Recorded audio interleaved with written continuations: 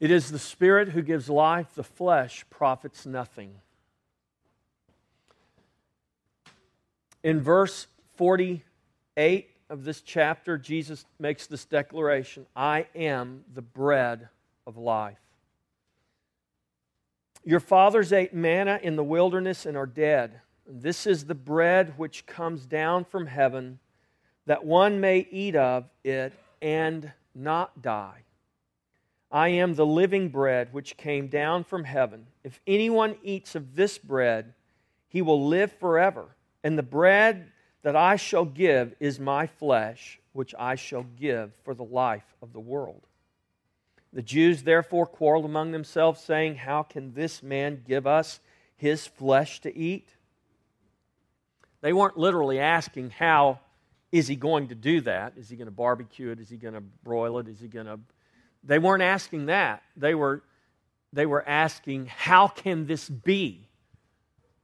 This is an abomination. The very thought that He would give us His flesh, that we would partake of flesh, is an abomination. It's unthinkable. Jesus said to them, most assuredly, I say to you, unless you eat the flesh of the Son of Man and drink His blood, you have no life in you. Whoever eats my flesh and drinks my blood has eternal life, and I will raise him up at the last day. For my flesh is food indeed, and my blood is drink indeed. He who eats my flesh and drinks my blood abides in me, and I in him. As the living Father sent me, and I live because of the Father, so he who feeds on me will live because of me. This is the bread which came down from heaven, not as your fathers ate the manna and are dead. He who eats this bread will live forever.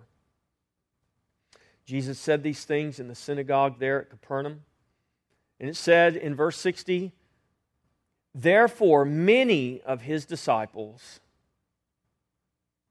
when they heard this, said, this is a hard saying. Who can understand it? This is a hard saying. Who can understand it? What is this guy talking about? We don't understand what he is telling us. We don't understand why he is saying these things. And when Jesus knew in Himself that His disciples complained about this, He said to them, does this offend you? Does this offend you? What is it about Christ that offends us? I submit to you that there are in all of us things that offend us. There are offenses that we have taken up. And Jesus, I believe, as He did so many times, is just, He's pulling back the sheets, man. He says, I'm going to expose you for who you are.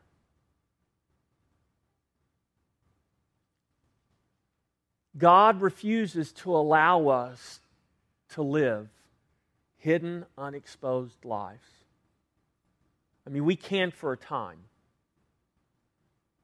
When you read the Scripture, from the Old Testament to the New Testament, we see that God continually exposed His people for who they are. Even the writer of Hebrews declares that the living Word of God, the Word of God is living and sharp as a two-edged sword. What does it do? It goes down to the very marrow. It divides and it opens up and exposes even the intentions of our heart.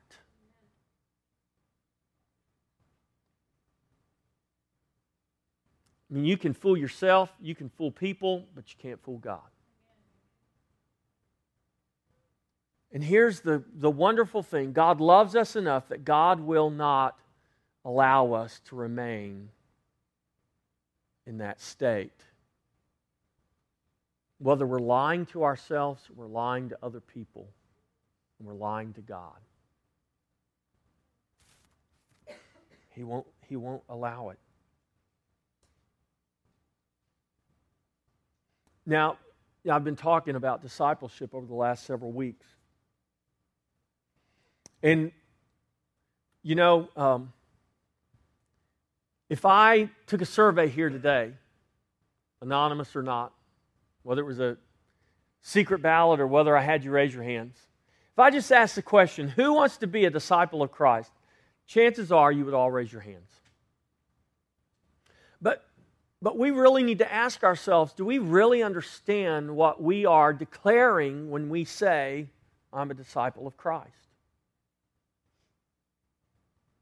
Jesus challenged his disciples, and he challenges us in the Gospels. For instance, in Luke 16 or in Matthew 16 and Luke 9, Jesus said, if anyone desires to come after me, let him take up his cross, let him deny himself, forsake all, and follow me.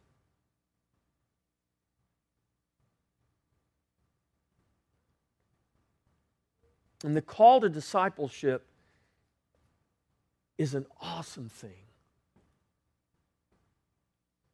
The call of God. We talked about the call of God today out of Timothy, out of 2 Timothy chapter 1. Let me just read that scripture to you. Hold your place there in John chapter 6.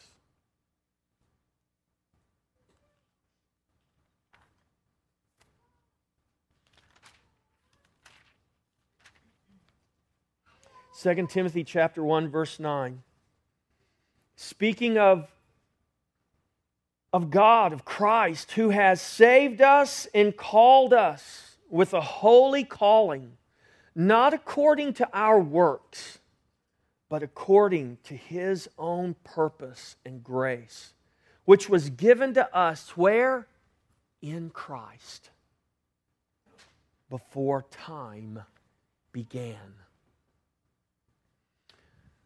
Child of God, your calling from God was given to you in Christ before time began, the Scripture says. When we declare ourselves to be disciples, followers of Christ, we need to understand the magnitude of what that really is. We also need to understand the glory of that and the joy unspeakable that entails. That discipleship is not just some drudgery. It's not a class or classes we take. It's not something I have to do to avoid hell. Oh no. The calling with which we have been called in Christ is so much more than just us avoiding hell. It's so much more than just coming to a building 1 or 2 days a week or taking a class and getting a certificate of completion or signing a covenant and saying, I'm a member now. That is, if I can use this phrase, borrowing from what Jesus is saying here, that is a carnal, it's a fleshly, it's a temporal way of thinking. How can we as the church, as the people of God, be delivered from such temporal and carnal and fleshly ways of thinking? How can we come to begin to comprehend who we really are? I'm talking about us in this building right here. How can we come to a place to really begin to understand who we are?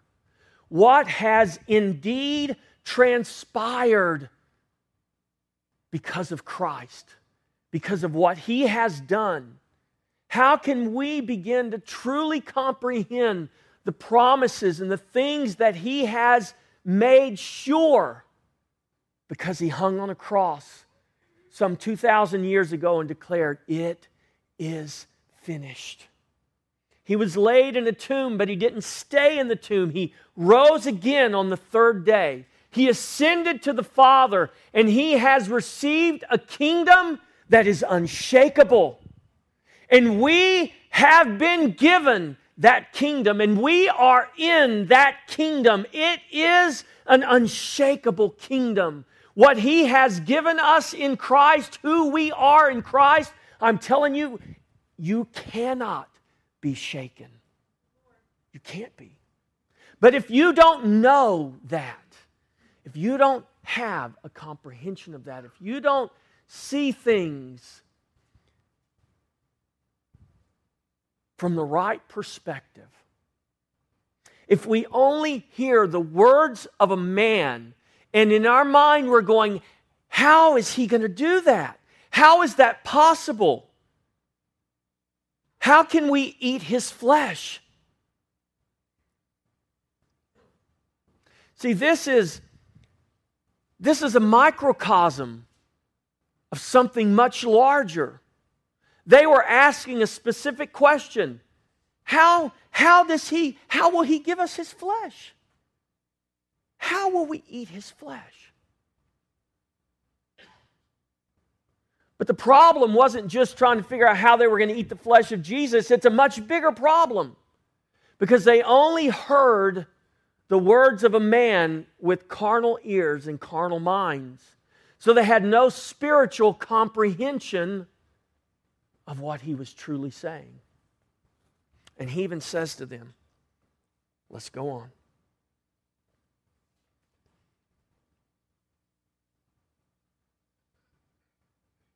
He asks him, does this offend you? What then if you should see the Son of Man ascend where he was before? Where did Jesus come from? He came from heaven. He came from God. He didn't come from the earth. He came from the Father. And he's telling them here, you see me right now in the flesh, but I'm telling you what, I'm going to go back to my Father. Then what are you going to think? And he's trying to clue them in. He says, I'm not talking about flesh here. And then he goes on and he says this. This is an important verse. Verse 63. It is the Spirit who gives life. The flesh profits nothing. The words that I speak, more accurately, the words I have spoken. That's really the way that is written there. The words I have spoken. Why is that important? Because Jesus is not just talking about the words that he is speaking right there. The words I have spoken. When did Jesus begin speaking? What is the first recorded word we have of Jesus? That's right. Genesis 1. In the beginning, there was no light, and God said, let there be light. And the Scripture tells us who was the person of the Godhead, that all things were created by, for, and through. It is Jesus. And he says right here, the words I have spoken to you are spirit and they are life.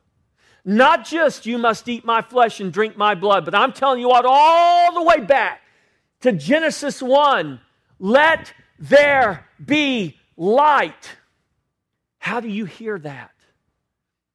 Are those just words on a page? Is that just a fable? Is that just an account of creation?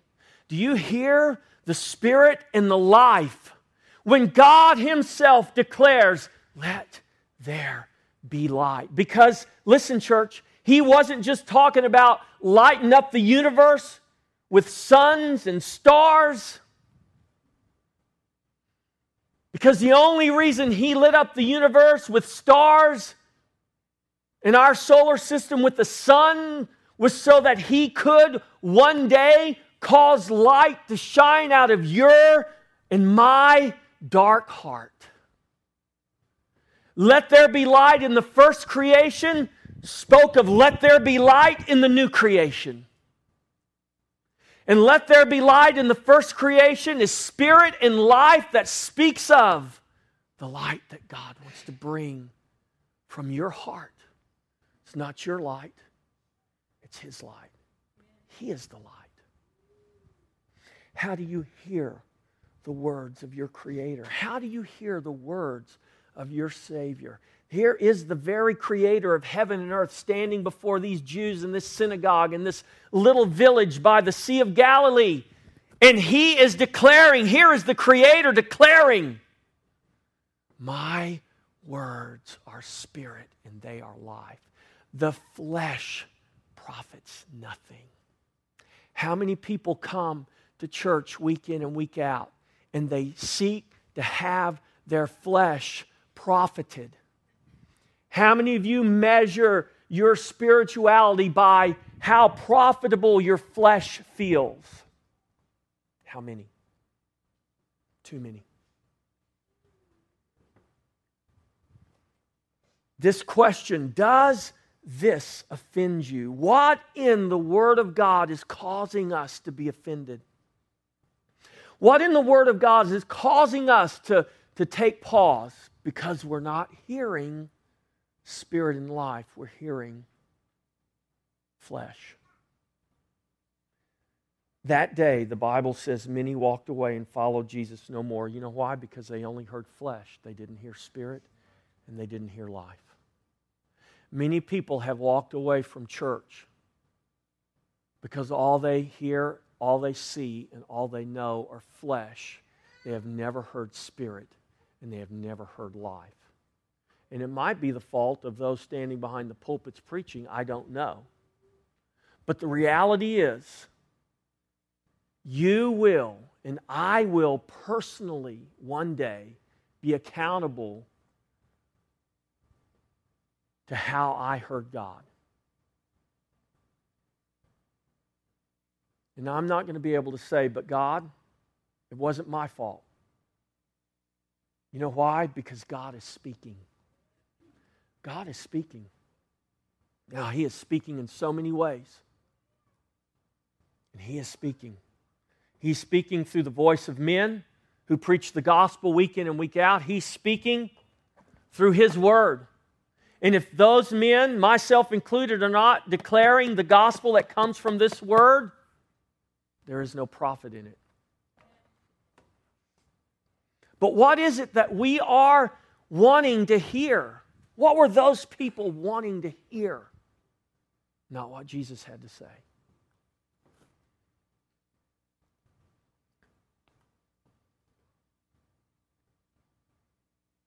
Does this offend you?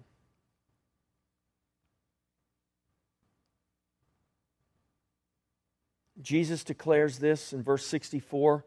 But there are some of you who do not believe. For Jesus knew from the beginning who they were, who did not believe, and who would betray Him. And He said in verse 65, Therefore I have said to you that no one can come to me unless it has been granted to him by my Father. How did you come to Jesus? You came because the Father granted that you would come. Now, however you want to slice and dice that, I don't really care, but the bottom line is what Jesus said is true. It stands as truth. And this goes back to the point of the gospel. This goes back to what Jesus is saying here. It's very important that we understand the flesh profits nothing, and that's good news. Because what is the condition of our flesh? The Bible says the flesh is sinful. So we want to develop programs and classes to do what? To turn sinful flesh into non-sinful flesh. To turn flesh into spirit. Sorry, you can't do it. Can't turn flesh into spirit. Flesh will never become spirit. Flesh will die. Flesh will pass away. It must pass away. Flesh cannot, will not ever inherit the kingdom of God. It won't do it. That's why Jesus said, don't fear death. Death is just your flesh ceasing to exist. But who you truly are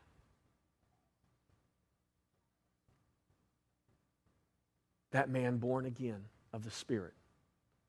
That man can never die, can never pass away.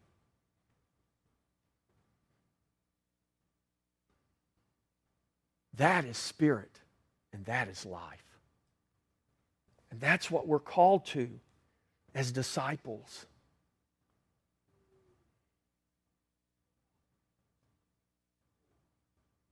Verse 66 says, "From that time, many of his disciples went back and walked with him no more." You notice what the Scripture calls them. They were his disciples. They were his followers. A disciple simply means a learned follower. These guys were disciples of Jesus, but they turned around, they walked away and followed him no more. Now, what were they hearing up until that point? They heard the same thing the 12 heard. They heard the same thing all the other disciples heard. I mean, they were there before they walked away. They were there and saw the loaves and the fishes multiplied. They were there and they heard the Sermon on the Mount. They were there, they heard all of these things, but did they really hear? They heard a man. They heard flesh. They saw a man. They saw flesh. They liked what they heard, I guess, because they kept following him. They liked what they saw because they kept coming after him. But one day, Jesus said something that they couldn't understand, that they couldn't deal with, and they became offended. And it says they followed him no more. Now, believe it or not, this really is good news. The good news is, for all of us, there will come some point in time in our life, I believe this is true for every believer. There will come a point in time in your life when God will deal with you in such a way that you're going to have to deal with the reality of this flesh.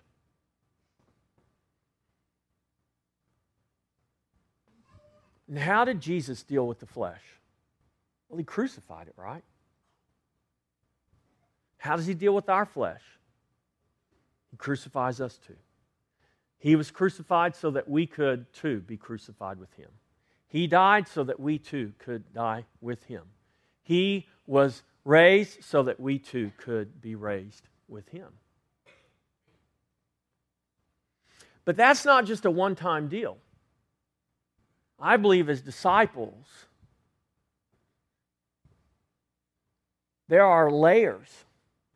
I mean, when you got saved, did you just that's it? It's a done deal? I mean, in a sense, it is a done deal. But that's not the end of the work, is it? I mean, Jesus finished the work on the cross. But the work in us and the work through us, our comprehension of it really just begins when we come to realize that I need to be saved by grace through faith in the Son of God. There is no other way for me. However you come to that realization of salvation, your need for salvation, that's not the end of the work. That's the beginning of your comprehending the work. That's not even the beginning of the work. God did a work before time began just to get you to that point when you would say yes to Jesus, when you would bow your knee and bow your heart to him. But I'm telling you what, God caused you to be born. He caused you to live. He caused you to go places, and He caused all kinds of things to happen to bring you to a point, to bring the series of events in your life to the place where you one day consciously said, "Hey, I need Jesus. And if I don't accept Him, I'm lost."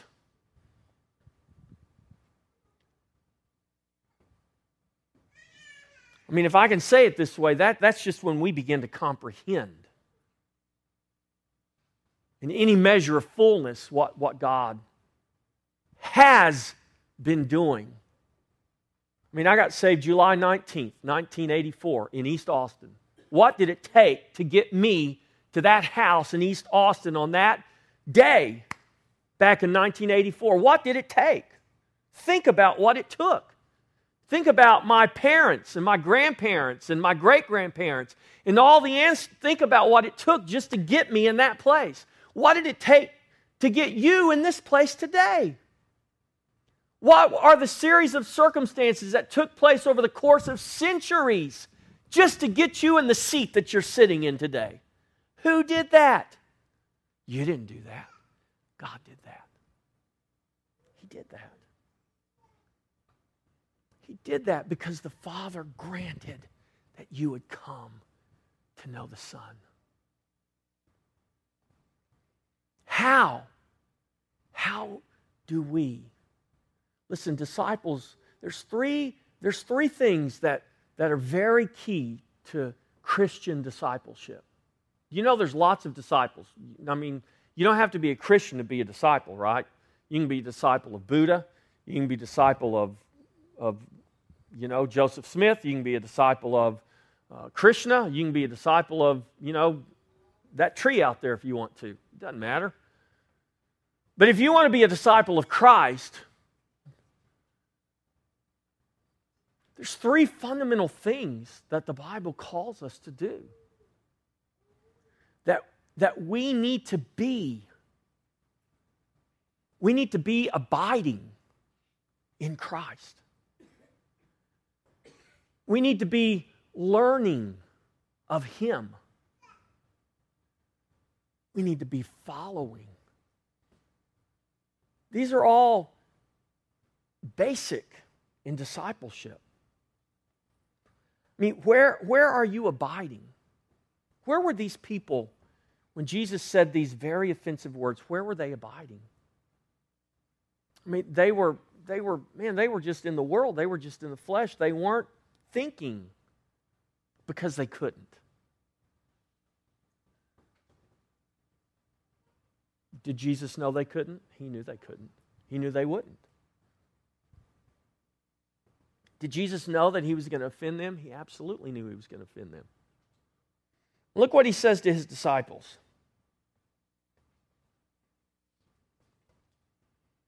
He says, "Do you also want to go away?" Peter says, "Lord, to whom shall we go? You have the words of eternal life." At that point, Peter recognized that. And he says, besides that, you are the Christ, the Son of the living God. How did Peter come to know that? Well, back in Matthew 18, Jesus tells him, Peter, flesh and blood did not reveal this to you. That was not a word from the flesh. That wasn't your mind just figuring out who I am. He said, my Father in heaven. Who is the Father in heaven? Jesus said, God is a spirit, and those who worship Him must worship Him in spirit and in truth. In other words, Peter, the Spirit has revealed that to you. My Father in heaven, by the Spirit, has revealed that to you for you to know who I am.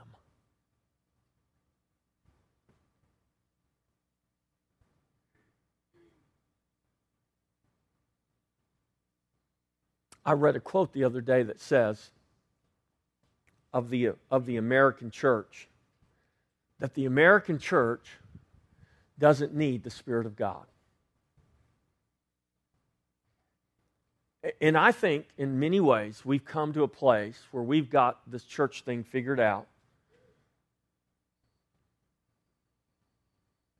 That whether we would admit that or not, in many ways, I mean, if we need something, we'll just go to the bookstore and we can wade through the volumes of titles to help me with my specific problem.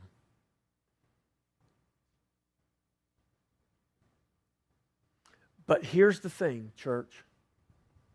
We'll never get it to a place, no matter how proficient we may get it to run, no matter how well the formula seems, no matter how good we have it all lined out step by step, we can do nothing apart from the Spirit of God.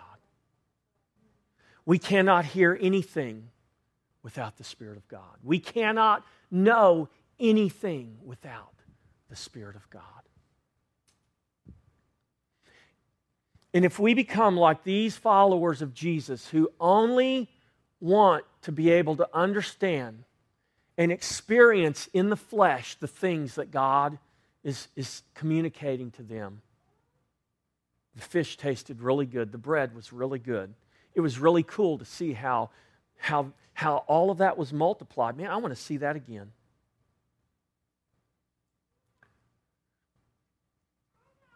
Only by the Spirit of God can His words become for us spirit and life.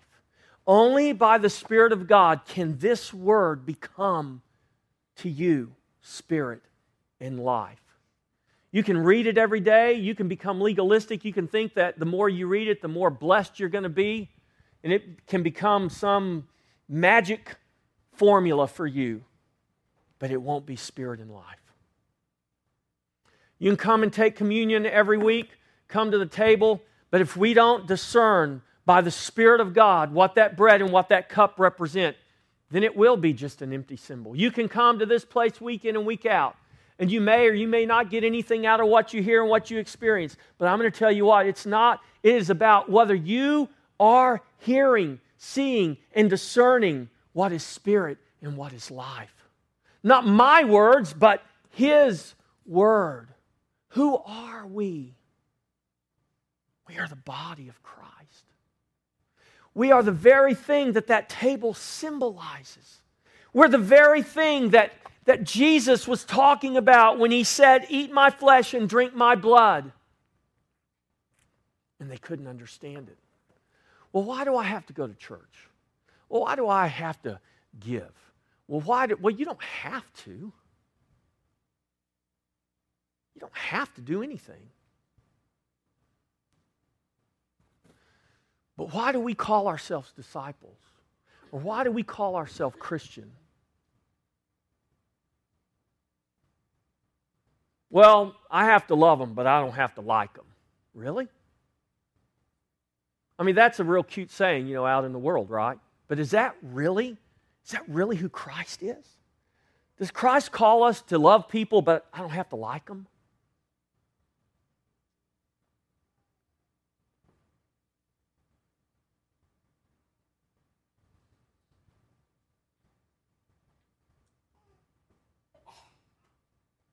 Does this offend you?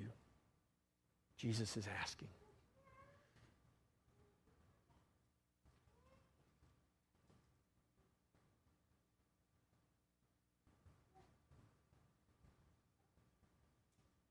Is it about what we like? Or is it about Christ? And see, when I make that statement right there, you know what? Where our minds go? Well, so you're saying that I just need to do things whether I like it or not. No, that's not what I'm saying. I'm saying, here's what I'm asking. Why do we feel compelled that is our option?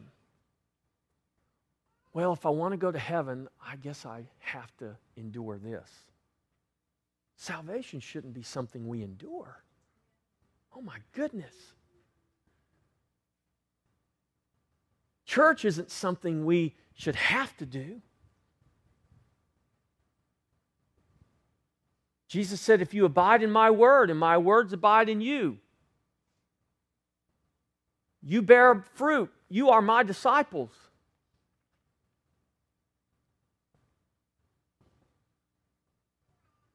That verse that says, if you continue in my word, you are my disciples indeed. That word continue is the same word for abide. It's the exact same word. You could translate it, if you abide in my word. If we abide in Christ, are we abiding in His word? What does it mean? What does it mean to abide in Him? To abide in His word. I mean, for some of us, we think, well, that means I need to have my Bible reading plan. But abiding in Him and abiding in His word is much more than just your Bible reading plan. Are you abiding in Christ? Listen, church. Are you abiding in Him? Are you abiding in your heart of hearts right now? Do you know that you know that you know that you are abiding in Christ? I didn't ask you if your life was perfect, if you had problems or don't have problems. I'm not asking you how good your behavior has been lately. I'm asking you, do you know right now, do you know without any doubt that you are abiding in Christ? And that you got there not because you did everything right, but because the Father before time began granted that you would get there, and because Jesus made a way where there was no way. And the Spirit of God did something that you couldn't do. And you just surrendered to it. Do you know that you're abiding in Christ? Have you become one with Him? Are you bone of His bone and flesh of His flesh?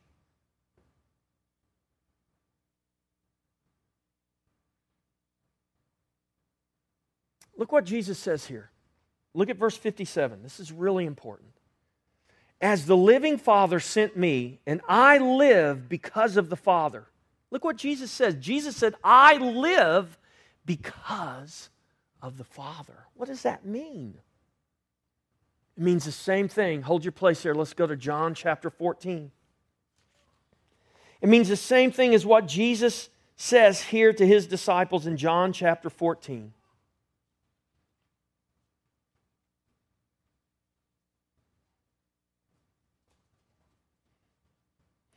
Verse 10, do you not believe that I am in the Father and the Father in me?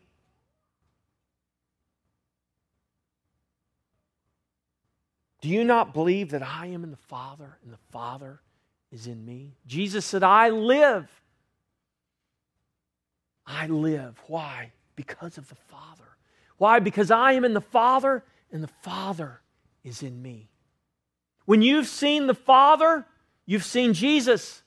Jesus said, when you've seen me, you've seen the Father. Not because Jesus and the Father had the same physical appearance, but because they were, in essence, in reality, in truth, they were one.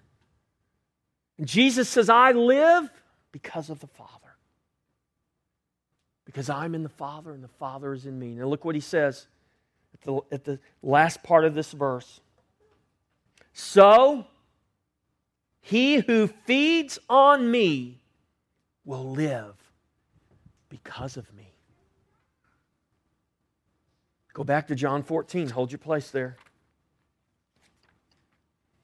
And look what Jesus says to His disciples.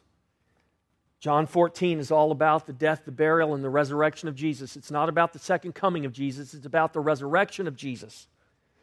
And look what He says. Before the resurrection, before the cross, I am in the Father and the Father's in me. But in that day that you know that I am alive, and that day that you know that I live, at that day, verse 20, you will know that I am in my Father and you in me and I in you. I am in my Father and you in me and I in you. He says, I live because of the Father. So, too, he who feeds on me will live because of me. What does this table represent? What does that bread and what does that cup represent? It represents Christ. It represents what He did for us, what He finished for us. Paul said it this way to the Corinthians. He said, as long as you come to this table and eat that bread and drink that cup, you proclaim His death even until He comes again.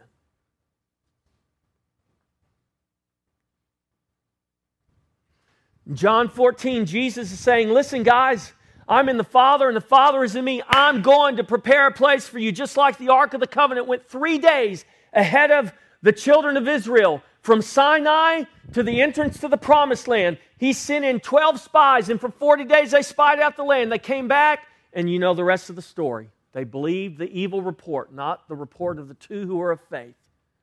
Just like that ark went before them 3 days to prepare a place of rest, he said, I'm going to go before you 3 days. I'm going to go to the cross. I'm going to die. I'm going to be buried. I'm going to come up out of that tomb 3 days later. And that day that you know that I live, you will live also. And even as I am in the Father, you will be in me and I will be in you. And you will live, why? Because of me. Jesus said, I live because of the Father. He who feeds on my flesh will live because of me. Have you fed on His flesh? Are you still hearing me with carnal ears? Are you hearing the words of Christ, which are spirit and are life? Have you fed on Christ? Do you abide in Him? Do you know that you abide in Him? Not because you come to church on Sunday, not because your name's on a membership roster, not because you walked an aisle and said a prayer, but do you know that you know that you know that you abide in Him? Have you heard the words that are spirit and life? Or are you simply hearing the words of flesh from ears of flesh? Interpreted and comprehended with a mind of flesh.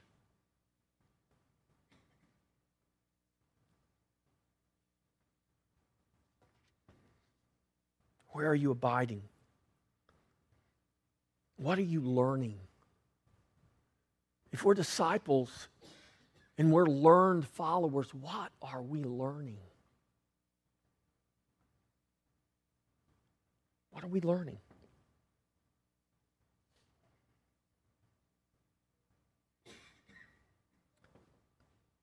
The natural man, Paul says, cannot comprehend the things of the Spirit because they are spiritually discerned.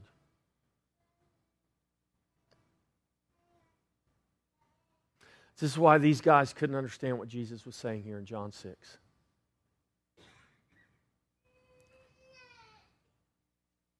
But if we have been born again, and we are abiding in Christ, guess what? Here's the good news.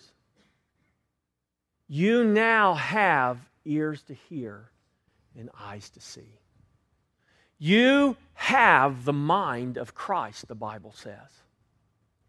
You didn't get that through the power of your flesh. You got that through the power of the Spirit. And now, if you are abiding in Christ, the Spirit of God, the same Spirit that raised Christ from the dead, Romans 8:11, dwells in you. And it will strengthen your mortal body.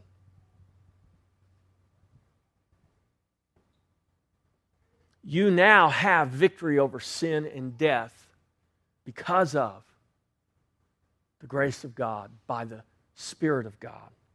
What are you learning?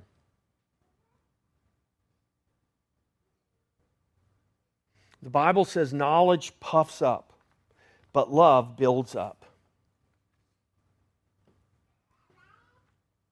Does that mean we're to be anti-knowledge?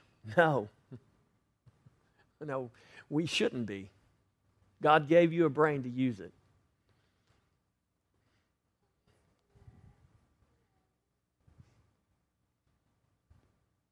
And there's not, listen, whatever it is you do, whatever it is you love, I mean, aren't you glad there are men who were bright enough to give us electricity? Aren't you glad there were men wise enough and smart enough to build airplanes for us to be able to travel in hours what it would normally take us days? I mean, aren't you glad that there are people that understand the basic laws of physics that enable us to be able to have running water and indoor plumbing, heating and air conditioning?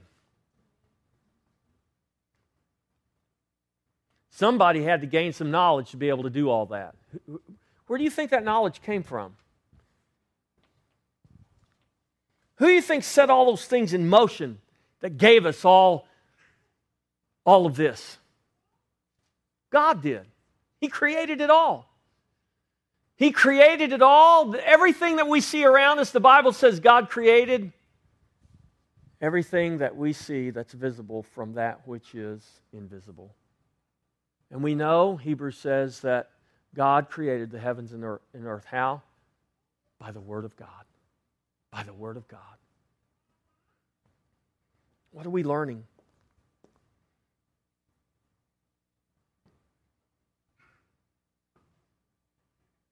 As a learner, as a follower of Christ, what are we to be learning? Well, first and foremost, we need to be learning of Him. Go to Matthew chapter 11. Matthew 11, verse 29.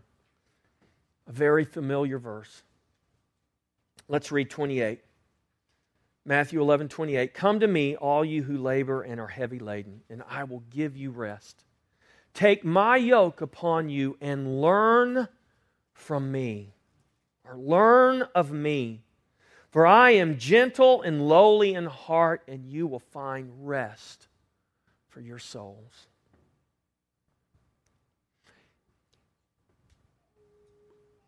When we talk about discipleship, or we talk about the church, or we talk about Christianity, the Bible, growing in the knowledge of Christ, do you know what so many people hear?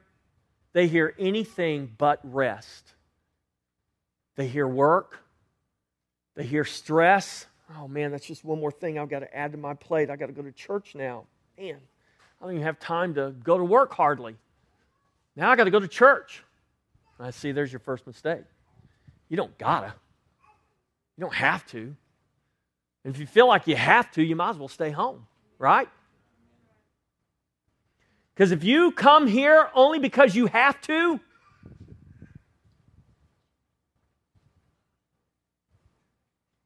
it's not spirit and life, it's flesh and death.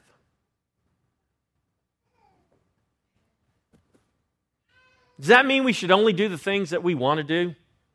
No. But here's what I believe.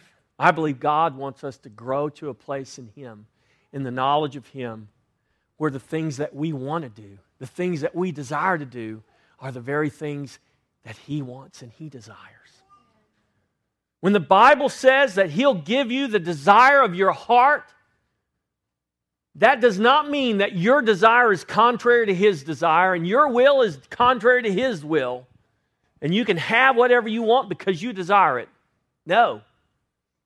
What God wants to do, listen, when I'm in the Father and the Father is in me. Jesus says, I live because of the Father. Why? Because Jesus and the Father were one. Read the prayer in John 17.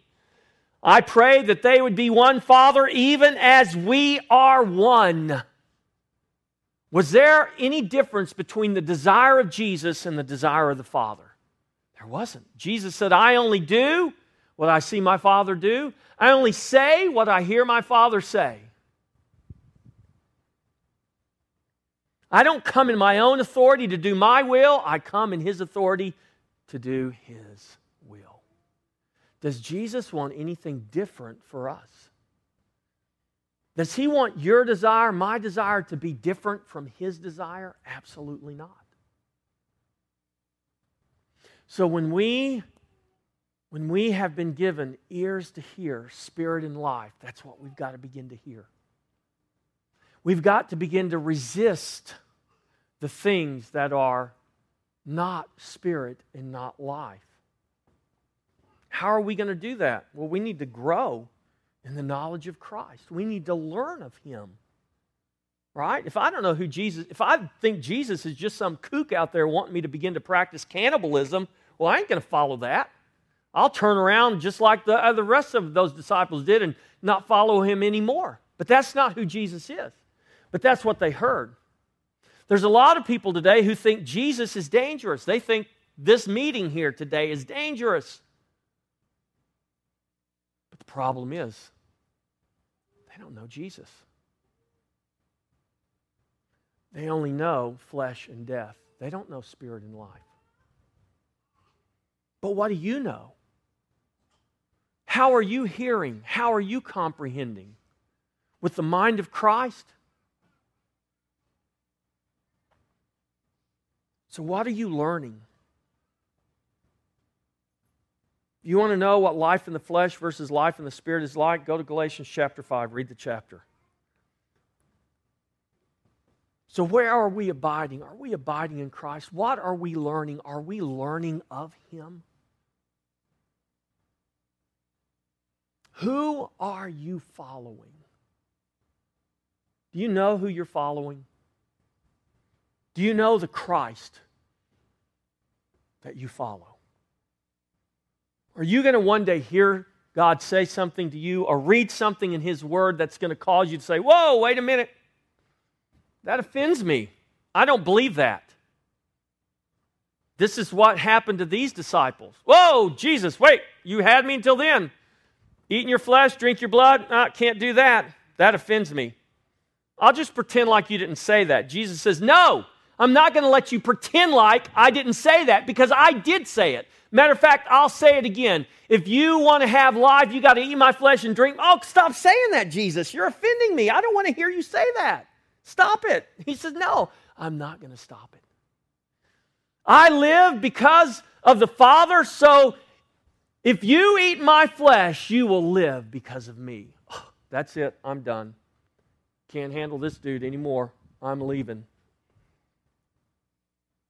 Jesus says, does this offend you? What happens as we're following Christ and what Christ has declared becomes offensive to us? What happens?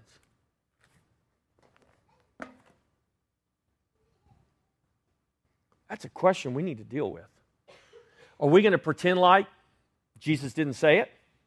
We're just going to pretend like, well, I don't believe He said that.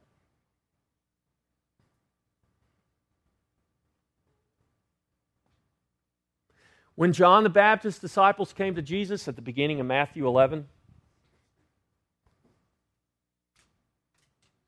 they said, hey, Jesus, John sent us. He's in prison. He's fixing to get his head chopped off. He wants to know whether you are the Messiah. Are you the one that we're to look for, or is there another? And Jesus, true to form, didn't give him a yes or no answer. He said, you go back and tell John that the lame walk, the blind see. The gospel has been preached to the poor. Go and tell John that. Oh, and also tell him, blessed is he who is not offended because of me.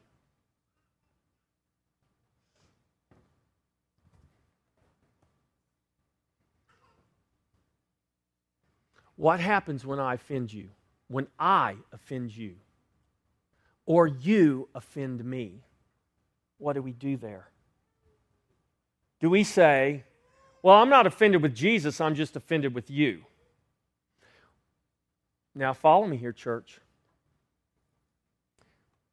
If we believe the words of Jesus, and Jesus says, in that day after my resurrection, you will know that I am in the Father, and you are in me, and I am in you.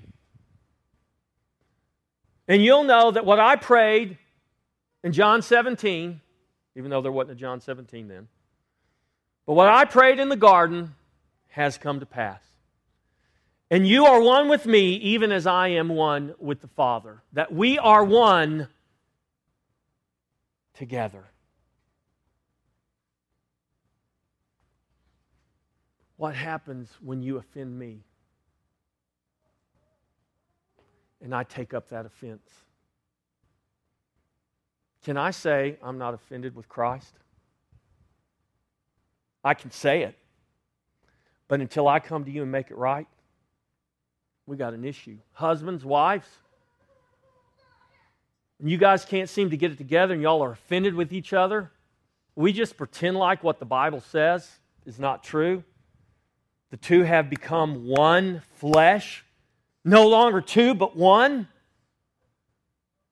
We just pretend like that's not real. But I love God and everything's hunky-dory, but man, I can't stand my wife right now. Can't stand my husband right now.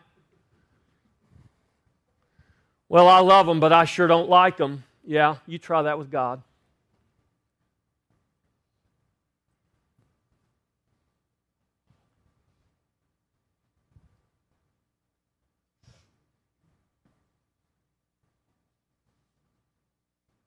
Where are you abiding? What are you learning? Or are you learning? Or am I just living in denial? You know, I like to live in denial a lot. But God, thankfully, in His grace, doesn't let me stay there. And I hate it when He doesn't let me stay there. Don't you? Don't you hate it when God doesn't let you stay in denial? Don't you hate it when God makes you deal with the reality of life? Sometimes, I mean, just be honest, don't you just not like it sometimes? Don't you just wish you could live in a fantasy world all the time? You know, this is really why I believe movies are so popular. And we've always had things to help us escape reality. You know, in Rome, it was the Colosseum and the gladiators. Now we just go to the movies or rent them on pay-per-view or go to Redbox or, you know, watch reruns on regular TV. I don't know. But we have a whole world of people trying to escape reality because they don't want to deal with it, because they'd rather live in denial. And we got people, theologians, believe it or not, who take parts of the Bible and just mutilate it and just rip it on out and say it's really not part of the Word of God. Jesus didn't really mean that. He didn't really say that. That's not really what God means. That's just man's invention. But I love God. I believe in Him. I just don't believe in everything He said. Well, He didn't really say it. Somebody else must have said it. So we're going to pick and choose what we want to believe is true. Disciples. Are you a disciple? Disciples don't pick and choose where their leader goes. They follow the leader. Discipleship is the ultimate game of follow the leader. You ever played follow the leader? It's follow the leader, right? Who's the leader? We're all playing follow the leader. Christ is our leader. We don't get to tell Christ where He wants to go, where He has to go. He's the leader. We're going to follow Him. What happens when Christ leads us someplace that we don't want to go? He told Peter that. He said, Peter, there's going to come a day when men are going to pick you up and carry you to a place that you don't want to go and do something to you that you don't want to have done. But it's going to happen. Will you follow me, Peter, even though that's going to happen to you? Well, Peter followed Him. I'm going to tell you right now, child of God, disciple of Christ, God is going to lead you someplace you don't want to go, but are you willing to follow Him even though He will do that? Are you willing to trust Him even when you cannot, with your carnal mind, understand what it is He is telling you? Do you trust that He has the words of life, that He is the Christ, the Son of the living God, and the only salvation and the only hope that we have? Do you believe that? In spite of everything around you telling you something different. I'm going to tell you right now, you're not going to believe that because you got it up here, because you have a higher IQ than somebody else. You're not going to get it because you read lots of books. You're going to get it because the Spirit of God in you is going to help you. He's going to reveal it to you. He's going to give you the power to follow. Now, that doesn't mean that you're not going to have to make some hard choices, because we all have to make hard choices. Who are we going to believe? Who are we going to follow? Am I going to follow myself? Am I going to follow what my brain says? Or am I going to follow what the truth says? Well, some people say that's not the truth. Well, what are you going to say and what are you going to believe? Because the Spirit of God on the inside of you will witness to that truth. He will. I'm going to tell you what. There is a reason why God has preserved His Word for us. Not so we can use it to decorate our coffee tables.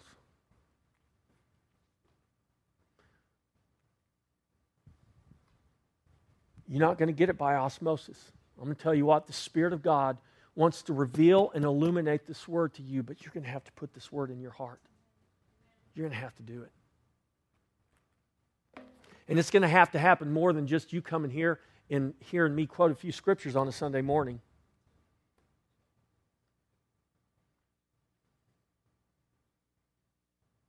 And if you don't understand how utterly dependent you are upon the Spirit of God, I suggest that we all begin to cry out to God and cause God to begin to reveal to us the reality that apart from the power of His Spirit, we can do nothing. And the power of His Spirit has nothing to do with how you feel in your flesh. It has everything to do with God, what God has declared, has been accomplished. He's revealed it to you in His Word. And if we persist on living based on our feelings instead of what the Word of God declares as truth, we'll continue to be deceived.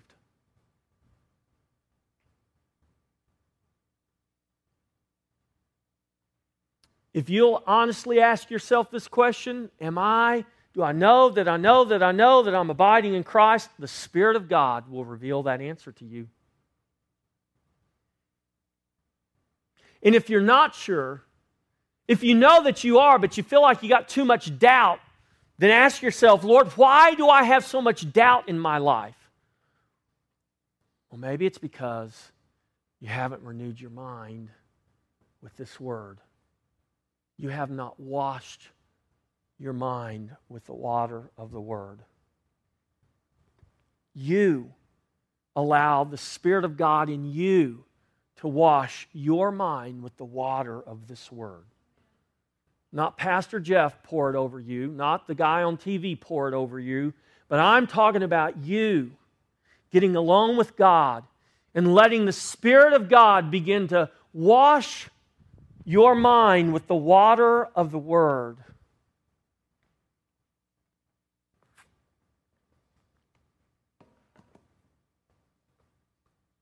Are we disciples or are we not? Are we the church or are we not? Is this just a social club that meets on Sunday or are we more than that? Are we a family or are we not?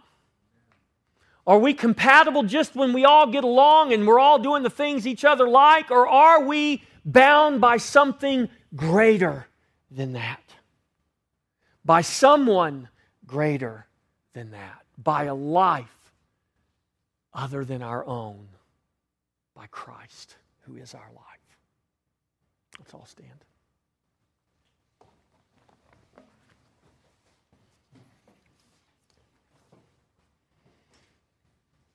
To follow Christ is to be His disciple. It is to deny self, to forsake this world, and so to receive all things in Him. See, don't think of what you're going to have to deny and give up. I want you to think of what God has given us and refused to withhold from us in His Son. Paul says in Romans 8:32, He who did not spare His own Son, but delivered Him up for us all, how shall He not with Him also freely give us all things? Father, I thank You that You have given us all things in Christ. Lord, our greatest joy, whether we can see it, whether we can believe it, whether we know it right now or not, Lord, our greatest joy is in Christ. Our greatest hope is in Christ. Lord, there's not anything that is impossible in Christ. Lord, I pray that You would, by Your Spirit, do a work in us and do a work through us. Lord, as we confess today to be Your disciples, Lord, I pray that You would do a work in us, even as You did in those that followed You when You walked this earth. Lord, we thank You that You've given us Your Spirit. Lord, You haven't withheld anything from us. You've even given us Your very Spirit and the very life of Your Son. Lord, I pray that You would cause us to have hearing ears and seeing eyes. Open the eyes of our understanding. Open our hearts, God. I pray that, Lord, You would deal with the offense that we take up, whether it be toward you or whether it be toward one another. I pray, God, that you would help us to be a people that would refuse to live in denial, that we would deal with truth and the reality of who you are and what you have called us to be and who you've called us to be in Christ. That, Lord, we would indeed be the salt of the earth, the light set upon a hill, manifesting the life of the Lord Jesus Christ to the world around us. And Father, I pray that you would reveal to us how desperate we are to do anything through the power of the flesh. For there is no power in the flesh. There is only the power of the Spirit. You have not withheld your Spirit from us. And I pray, Father, that you would begin to reveal the unlimited power of your Spirit that resides on the inside of us by the grace of God in Christ. Lord, we ask this to your glory. This is the chief end of all things, that you would be glorified in and through your church. We ask this, Father, in the name above all names, and everybody said, amen. Come on, give the Lord a good hand. If you want prayer for healing, for anything going on in your life, please come. And we will pray with you. We had a great time of prayer Wednesday night at the first Wednesday prayer, and we prayed and ministered with a number of people. So please put that on your calendar. The first Wednesday of every month, come out. We have a great time of worship and prayer and ministry. So, but if you're